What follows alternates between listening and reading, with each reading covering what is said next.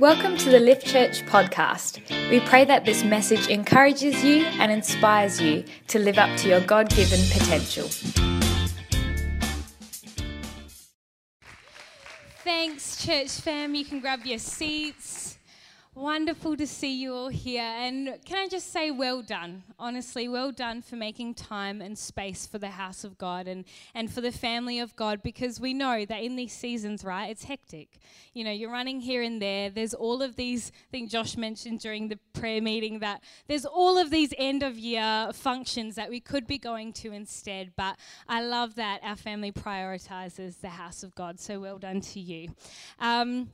Why don't we just pray, hey? Why don't we just focus again our eyes on Jesus? Why don't we pray together?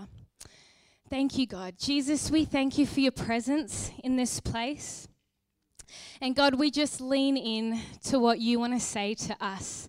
God, I pray that my words would not be my words from my own head, but God, that they would be straight from your heart. God, we want to know your heart more, and this is why we come. This is why we commit ourselves to teaching from church. It's because we want to experience you in a whole nother way. So God, we love you. We pray that you have your way. In Jesus' name, amen. Amen. So today we are partway through our series called Jesus in the Covenants. We've touched on we've explored actually quite thoroughly. I don't know about you, but has this been really digging deep, this series? It's intense. But we've explored I can't really say this properly, Abrahamic covenant. I don't know why that one I get stumped on. Mosaic covenant as well. And so this morning what we're going to be exploring is the Davidic covenant. So basically the covenant that God made with David.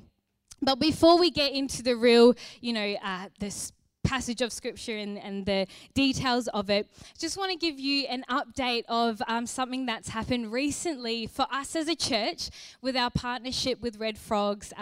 If you're new to Lift or just not aware, we have these community partnerships, right? And so we actually partner with other organizations who are doing things in our local community, because we thought, why reinvent the wheel when other people are already doing it amazingly well?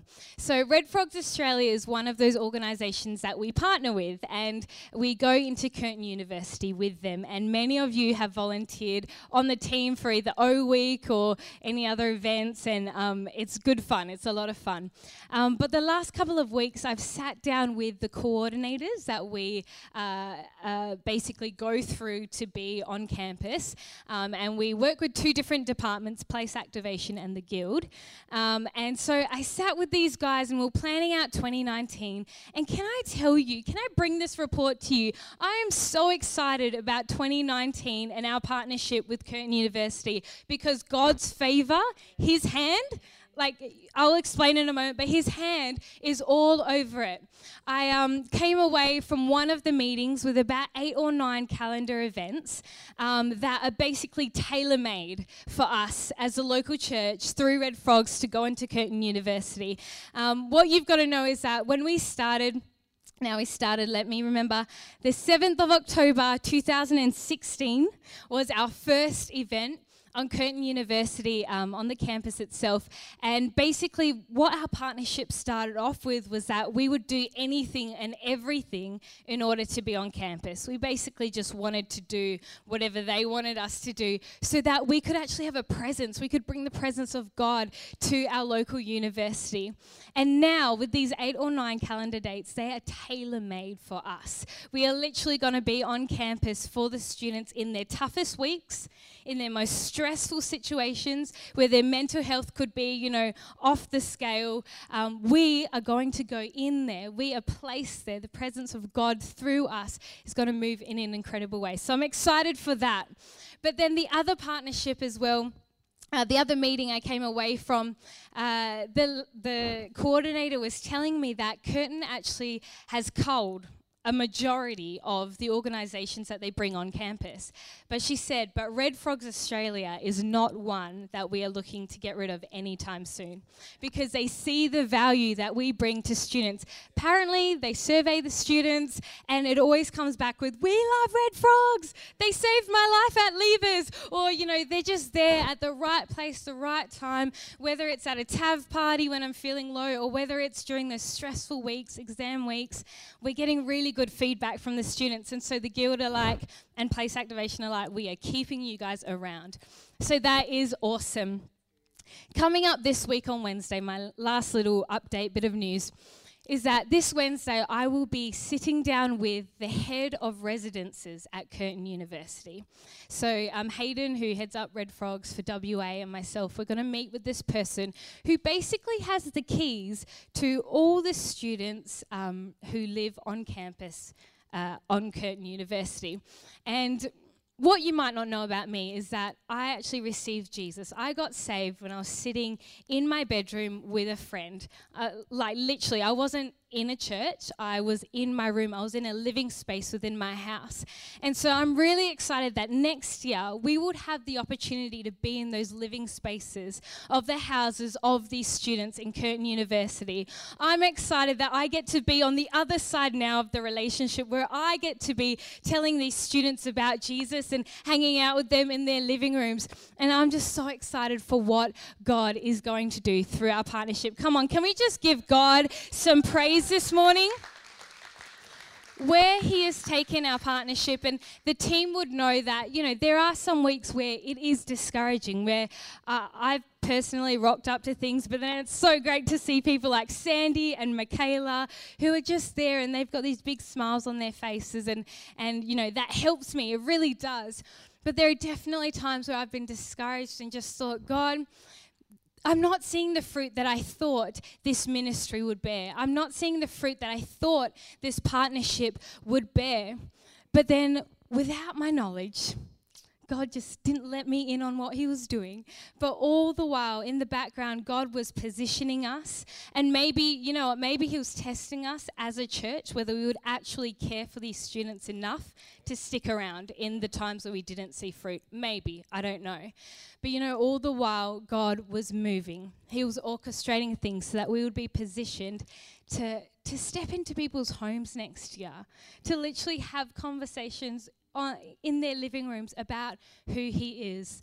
And so God is always at work. And as I was studying this covenant that God made with David, that was the overarching theme that came across to me. It was this whole idea that God uses people to fulfill what he has destined. And, you know, I believe it wasn't just for people who were in the Bible, but it's for you and me. It's Christians who walk the earth today, where God still has this plan and he wants to execute it through you and I. And so today we're going to explore that covenant. So if you've got your Bibles, why don't you turn with me to 2 Samuel chapter 7. It's a bit of text, but praise the Lord. This is one of those covenants where it's really easy to understand what's going on. There's no animals being slaughtered, but hey, Pastor Nate did such a good job at explaining that, right?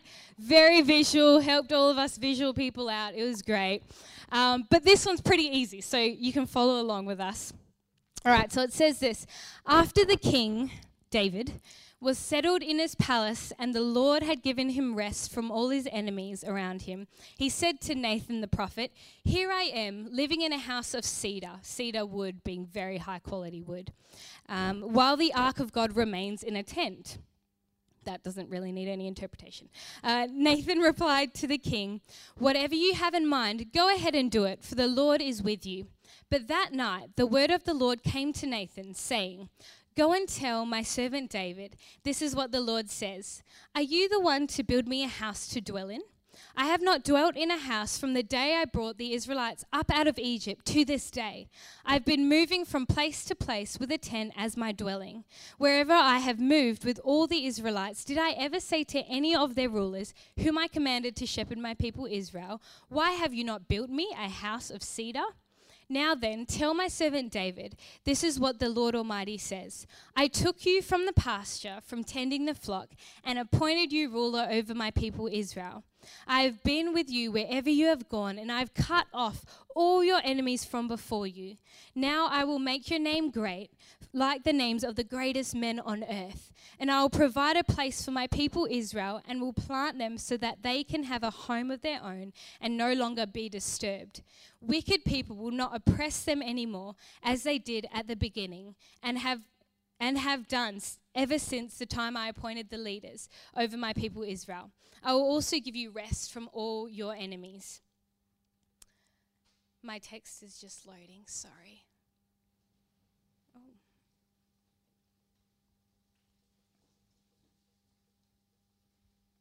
Whoop. Sorry.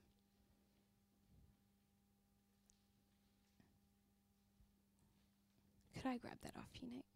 Don't know what's happened with my notes. All right. Where were we? Give you rest from all your enemies. The Lord declares to you that the Lord himself will establish a house for you. When your days are over and you rest with your ancestors, I will raise up your offspring to succeed you, your own flesh and blood, and I will establish his kingdom. He is the one who will build a house for my name, and I will establish the throne of his kingdom forever.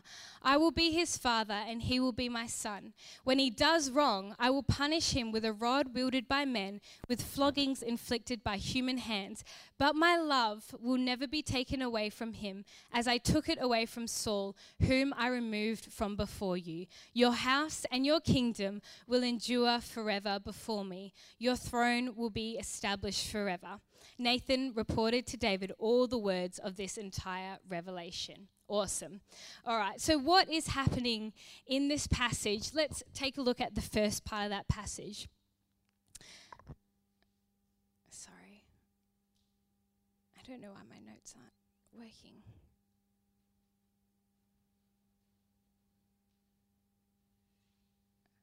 Here we go. Awesome. We're back. Thanks, team. I don't know if you guys did anything. Maybe it was the Lord. Thank you, Jesus. All right.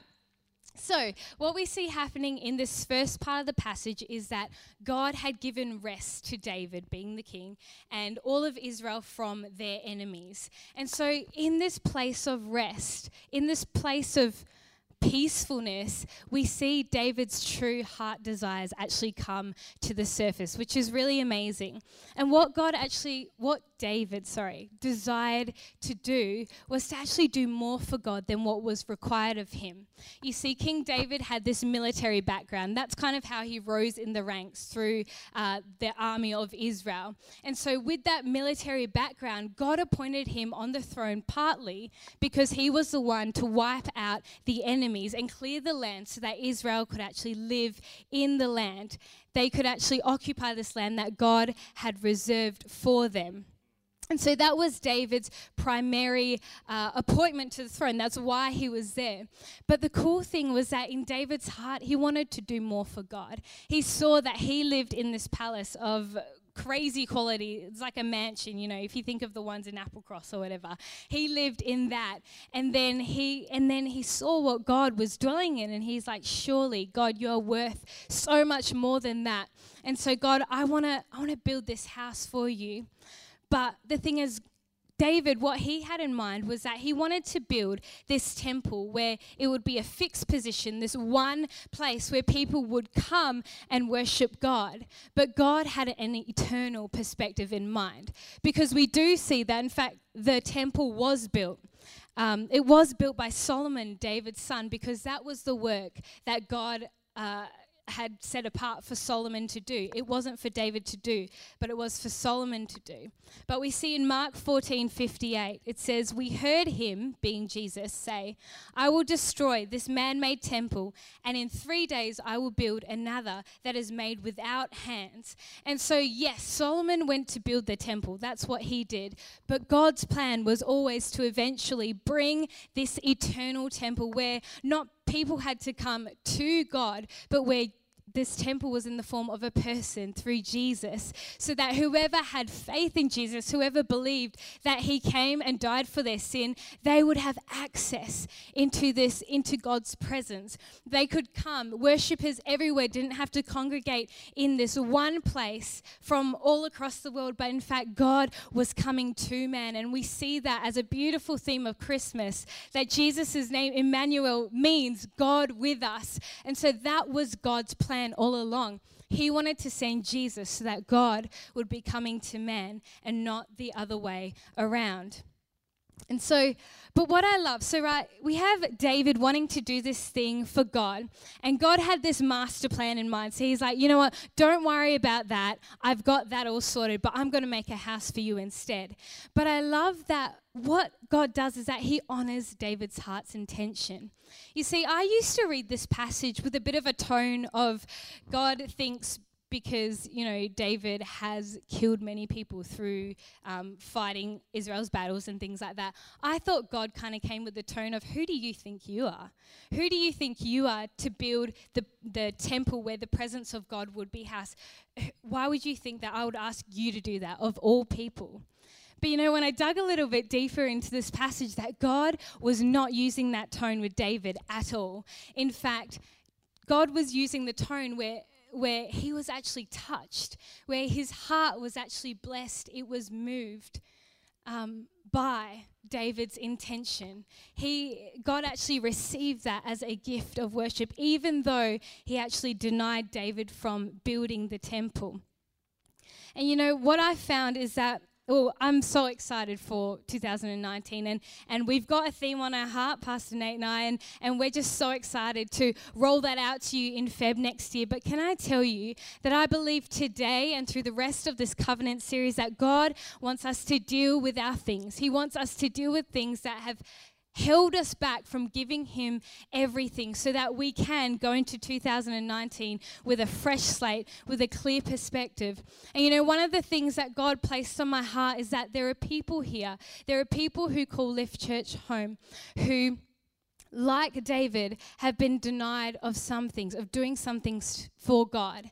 Maybe you had these amazing plans in your head. Maybe it was a business plan. Maybe it was an investment into a relationship. Maybe it was here serving at church, where you wanted to do that for God, but you didn't see any fruit. You didn't see any success, and you thought that was God actually disapproving of you. You thought that was God holding you at arm's length. But can I tell you that God actually receives your heart for him as the gift? God actually receives your intention of wanting to live a life, a whole life, wholeheartedly for him. That's actually what blesses him. What results from that, that's actually all in his hands. It's according to the works that he has for you, which we know he has for us, because in Ephesians 2:10, it says, "For we are God's handiwork, created in Christ Jesus to do good works, which God prepared." He prepared them in advance for us to do. But some of us, because we haven't seen success, maybe we've seen failure, we actually start to believe that God has no good works for us in store. Everything we've tried, we failed at, or everything we've tried to do for God, we failed at. And if we don't deal with the fact that God actually approves of us, that God receives our heart and our intentions for him as a gift, then we're going to go into 2019 thinking, well, I tried that and it didn't work. I tried that for God, but he didn't bless it. I tried that for God and he never rocked up. Can I tell you this morning, the heart that God desires from us is just to simply want to live for him. That's what we saw in David, and we see that with this heart, I believe that maybe this is why God covenanted with David in this way, because he had this heart that, God, no matter what it looks like, I just want to work for you. I just want to live for you. I just want to have my whole life radiating who you are. That's the heart that God desires of each and every one of us. That's all he wants. And so that brings me to the question of, why did God bless David so much? It was something that I was really, really grappling with. Like, yes, David had this great heart, but I don't know whether you picked up as we were reading that covenant that a lot of this is about David. A lot of this is actually blessing David. Yes, the goal, the ultimate goal is to bring Jesus and God's kingdom here to earth and establish its rule and reign forever. But through that process, David was being crazy blessed. Crazy blessed. Let's take a look at just quickly what God actually promised David through this covenant. So it says, I will make your name great. That's the first thing. I will provide a place for my people Israel, which being the king, right, that's something you'd be concerned about, a place for your people who didn't have a place at that point. I will also give you rest from all your enemies who would not want that. The Lord himself will establish a house for you. I will raise up your offspring to succeed you, which never actually happened previous to this, by the way. So David's being set up here. And God goes on to say, I will establish the throne of his kingdom forever. I will be his father and he will be my son, talking about David's descendants. My love will never be taken away from him. The thing is that God didn't have to promise David anything really besides what would actually introduce Jesus into our world. He didn't have to promise all of these good things to him and to his descendants, that God would never take his love away from them, that God would always be a father to them. He didn't have to do any of that. And that question absolutely frustrated me this whole week. And I remember chatting to Nate and I was just like, Nate, I'm getting revelation from this covenant, right? But one thing that I just can't grasp, one thing that has makes a massive hole in my understanding is this whole thing of why would God be so good to David? Why it just looks like God is good, and so he just wanted to bless David. That was just God's heart. And that's exactly what God's heart was. You know, God showed me that his father heart, and I know it's hard for some of you to hear this because you don't have great fathers. You don't have fathers who have loved you, who've shown their care, their concern, who have encouraged you. Maybe for some of you, you don't even know your dad anymore. Maybe you've been, that relationship has been broken, and it's hard for you to even believe that God would be a good father, let alone just a father. But you know, through this covenant, what God highlighted to me was that he is a good father, that his heart, his desire for David, but not just David, for each and every one of his kids, is to simply show that he loves you, that he cares for you. You know, this morning you got to get this. God loves you. He cares for you. He wants to be kind to you. And I know for some of you, everything within you is saying, no, God's not kind. He's not kind to me. I don't know a loving father. I don't know that he cares for me. He hasn't shown it. God's desire is to show you that he loves you, that he cares for you deeply, that he wants to show you by being kind to you.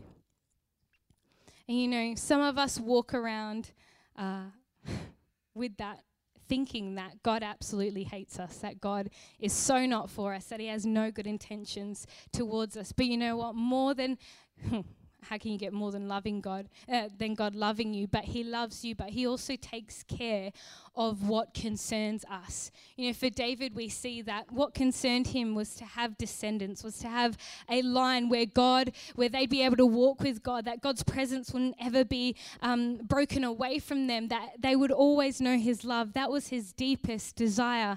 And I know for parents in this room, come on, what more do you want, right, than for your kids to know the love of God and the presence of God all of their life? That was David's concern. But you know what? God sees our hearts. He sees what we're concerned about. He sees when we're trying to love our spouse or our family and we just don't know how to show it. He knows. He sees it. He understands. He gets that you're concerned when your kids go out, you know, for parties on the weekend or whatever, and you don't know what time they're going to be home. He gets that. He knows that that's a deep concern that you have. He gets that more than anything, you want to be a good provider for your family so that your children can be like what the Bible says, can be arrows in your quiver that you do get to shoot out, where they do get to be set up for life. He sees it. He sees it. He sees it. And he's making provision for it. That's what we see. God sees us. He loves us. He knows what concerns us. And he's making provision for it. And we know this. We know that God is good to us no matter what, no matter what we do. We see this because in 1 Kings 11, it talks about Solomon, and it talks about David's son Solomon, and how even though God made this covenant with David, Solomon walks away from God.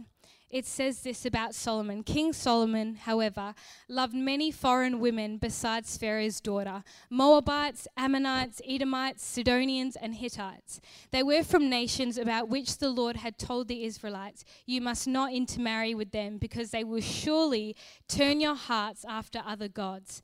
Nevertheless, Solomon held fast to them in love. He had 700 wives, oh my goodness, of royal birth. That's a royal birth, and 300 concubines, and his wives led him astray.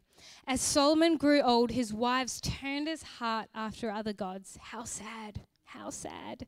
And his heart was not fully devoted to the Lord his God, as the heart of David his father had been.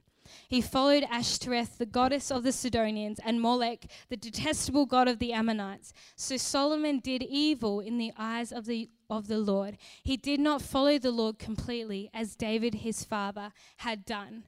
We see that Solomon willfully, he knew that it was wrong, but we saw that he willfully married these women that he wasn't meant to marry. And yet, God still, the covenant that he made with David was still fulfilled. Jesus did in fact come. God in fact set up his eternal reign, his eternal kingdom. This covenant was fulfilled. But why? Solomon walked away. Yes, David stayed true, but Solomon walked away. And so why? Why would God be so good to David, be so good to his descendants? And it's because God is good. It's because he's good. He can't help but be good to us. That's who he is. That's his nature. That's his character. And so God is good, and he does good to us. And even when we spite him, that's what Solomon did. He willfully went against what he knew of God. He willfully went against, and yet God, because he was good, stayed true to his word, and he stayed true to his covenant with David. Another thing that God pointed out to me is that when God's promises are all on him, it means that it's not on us at all. And we can actually focus on God's grace. We can focus on his love. We can focus on him making a way for his covenant, for his promises to come about. And what I realized was that when we can continue to focus on all of our promises being fulfilled by God, is that we don't have to take it on our own selves. It doesn't have to become about our performance or how good we are, but it's all dependent on how God is. The reason why I believe that God made it that way was that because when we start to believe that we can earn God's grace, that we can earn his promises, it leads us down a path where we're either really proud and really arrogant and we don't actually need God to live this abundant life, or we go down the other way where we believe of ourselves as these pathetic people, these worm-type people, and that's far from who God's called us to be. That's far from the image that he has given us as well. Isaiah 64:6 says, "All of us have become like one who is unclean, and all our righteous acts are like filthy rags. We all shrivel up like a leaf, and like the wind, our sins sweep us away." Our goodness is like filthy rags to God. That's what our goodness is to him. Like I said, we can't earn God's grace. We can't earn what God has provided for us. It's all dependent on how good God is. And that takes the weight, that takes the pressure off of us. Because I don't know about you, but the pressure of performance can get to me sometimes. And it actually cripples me. With this Curtin University, with the breakthrough that we've seen there, I could have, I did get discouraged with what was going on. But if I felt like it was all dependent on me, then I'd be busting my gut. I'd be working more than what I should be and not leaving any gap for God's grace to simply work and his presence to simply move. But then on the other way as well, if when this breakthrough comes, I think, this is because how good I am, then again, that pressure comes and really all glory in my head goes to me instead of going to God. instead of going to God. And I love that what David does later in the passage, it says that David came into the presence of God. He came into the presence of God to pray. He didn't just, on his way to the supermarket or whatever, be like, yeah, thanks, God. Thanks for what you did there. Thanks for that covenant there, or on his way to something or in the car. No, he set aside precious time with God just to say, God, thank you. You didn't have to promise anything to me. You didn't have to do any of this for my descendants, but you did. God, thank you. And I love that that was David's heart. He knew that it wasn't on him, it wasn't how good he was, but he carved out that time to actually glorify God in it all. Band, if I can get you to come up and help me, that'd be great. You see, this covenant shows a lot of God's heart towards us. It shows that he loves us unconditionally, that he just wants to be good to us. David shows us the kind of heart that we as God's people should have. The heart where we just want to live wholeheartedly for God. It shows us this great relationship that we can have with God. But this covenant also, like the other covenants we've explored, points us to Jesus. And what we see in this covenant is that Jesus is the ultimate picture of God's goodness towards us.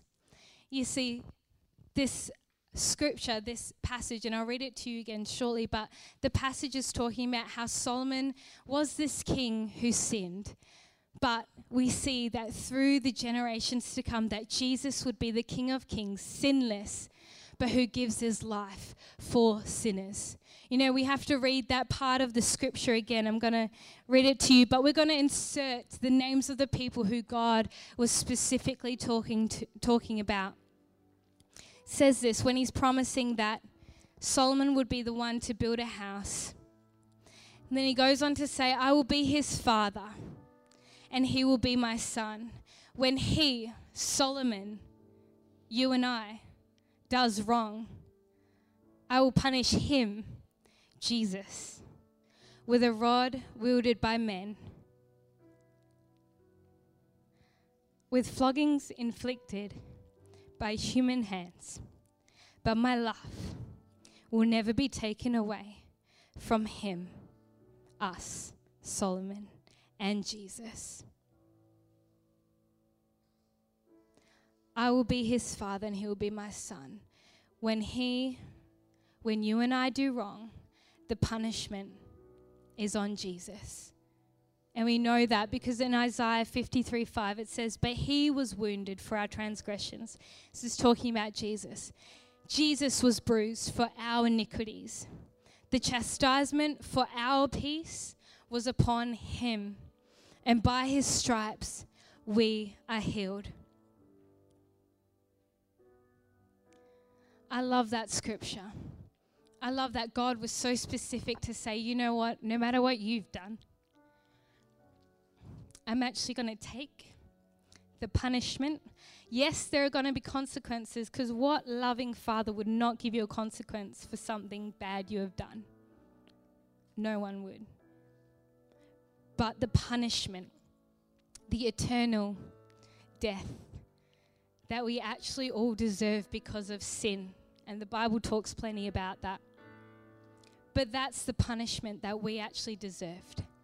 Eternity separated from God's love. But God said, I'm going to take that. And I'm going to provide a sacrifice. I'm going to provide Jesus, my son, who is sinless, who is blameless, who lived this life without sin, so that the punishment could be on him. He's my son, he is God, and so he can bear this weight of punishment. He can bear this weight of sin. So that you, my sons and daughters, can forego punishment, but just simply through believing in Jesus, believing that he is Lord and that he is Savior from sin, he will take your punishment that you deserved, that I deserved, and he would bear the weight of it, and I would never have to. I can live a life free. I can live my eternity in God's presence, knowing his love. And I love that that's what Jesus provided for us. He is that temple. He is the presence of God that we can come to in faith. But he is also that good king, that sinless king who took on our sin because we couldn't bear the weight and the punishment of it. If I can get everyone to bow their heads and close their eyes, if you're not already, I know God is moving here. I know God is moving here. You know, for some of you,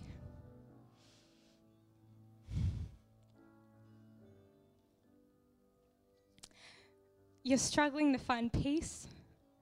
You're struggling to find peace and this rest from this sin that keeps on knocking at the door of your heart.